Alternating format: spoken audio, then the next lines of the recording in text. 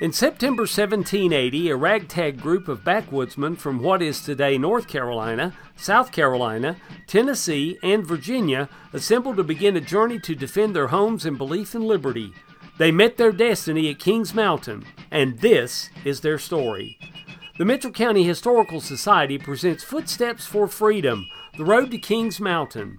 Episode 29, Robert Sevier and the Walking Wounded.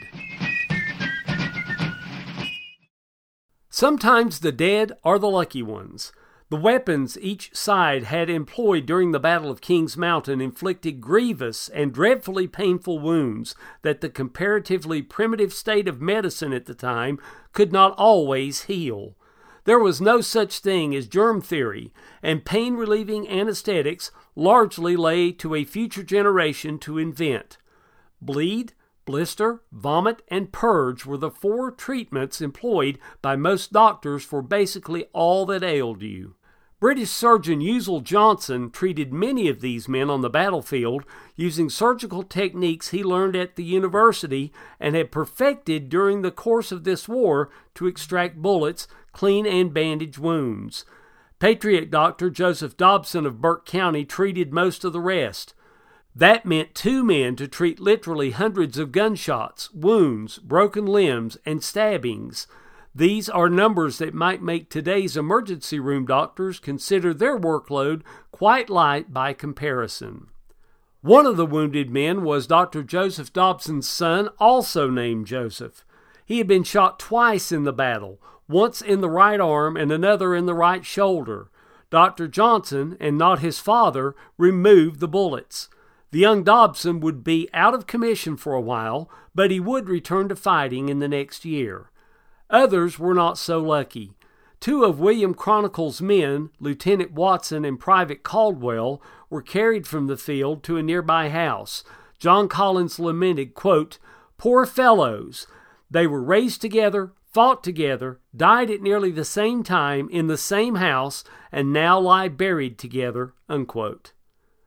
A famous name was no shield from death's icy embrace in the battle either. During the thick of the fighting, John Sevier's brother, Captain Robert Sevier, dropped his ramrod as he was trying to load his rifle. He left cover and bent over to retrieve it. At that moment, the Tory line erupted in a volley. Some of the buckshot tore into Robert's back, striking his kidney. The wound was agonizingly painful and not immediately life-threatening. After the battle ended, Robert Sevier sought out Dr. Uzell Johnson and asked him to extract the troublesome buckshot. Johnson agreed to make the attempt and operated on him, but the unimaginable pain of having the surgeon probe his back while remaining fully conscious without anesthesia was to no avail.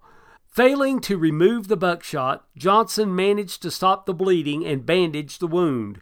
He then instructed Sevier to find a nearby house and spend several days, if not weeks, resting. It would then be safe to make another attempt at extraction. Dr. Johnson also gave him a stern warning that if he refused to wait and insisted on mounting his horse immediately to ride back across the mountains, then his condition would surely worsen to the point of death within the next week. Robert Sevier felt he had no choice. If he remained in the vicinity of Kings Mountain, it would be just a matter of time before Tory bushwhackers found him and finished him off. He was determined to make it home. So he mounted his horse, and with his nephew James Sevier, they rode out of the camp back towards the mountains. Doubtless the pain of riding a horse with a bullet hole in the lower back was intense. Most likely the wound started bleeding again as they slowly made their way up the Yellow Mountain Road from North Cove and across the crest of the Blue Ridge. They followed the path by the North Toe River until they reached Bright's Place near Davenport Springs in modern-day Avery County. There, Robert Sevier dismounted his horse, sat down, and rested, leaning against the trunk of a lofty mountain oak. His nephew James got a campfire going using flint and steel and started cooking their meager rations. Suddenly, Robert's condition worsened.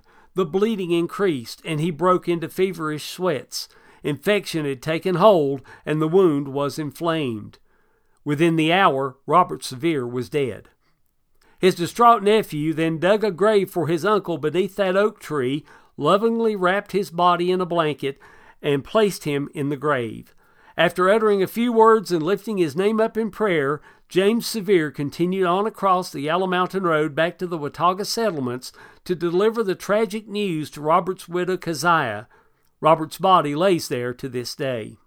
Keziah would later remarry a fellow veteran of the Kings Mountain campaign, Major Jonathan Tipton, and the two would return to the Tow River Valley years later, most likely in present-day Yancey County, where she later passed away. Today, her remains, too, lie undisturbed somewhere in the valley.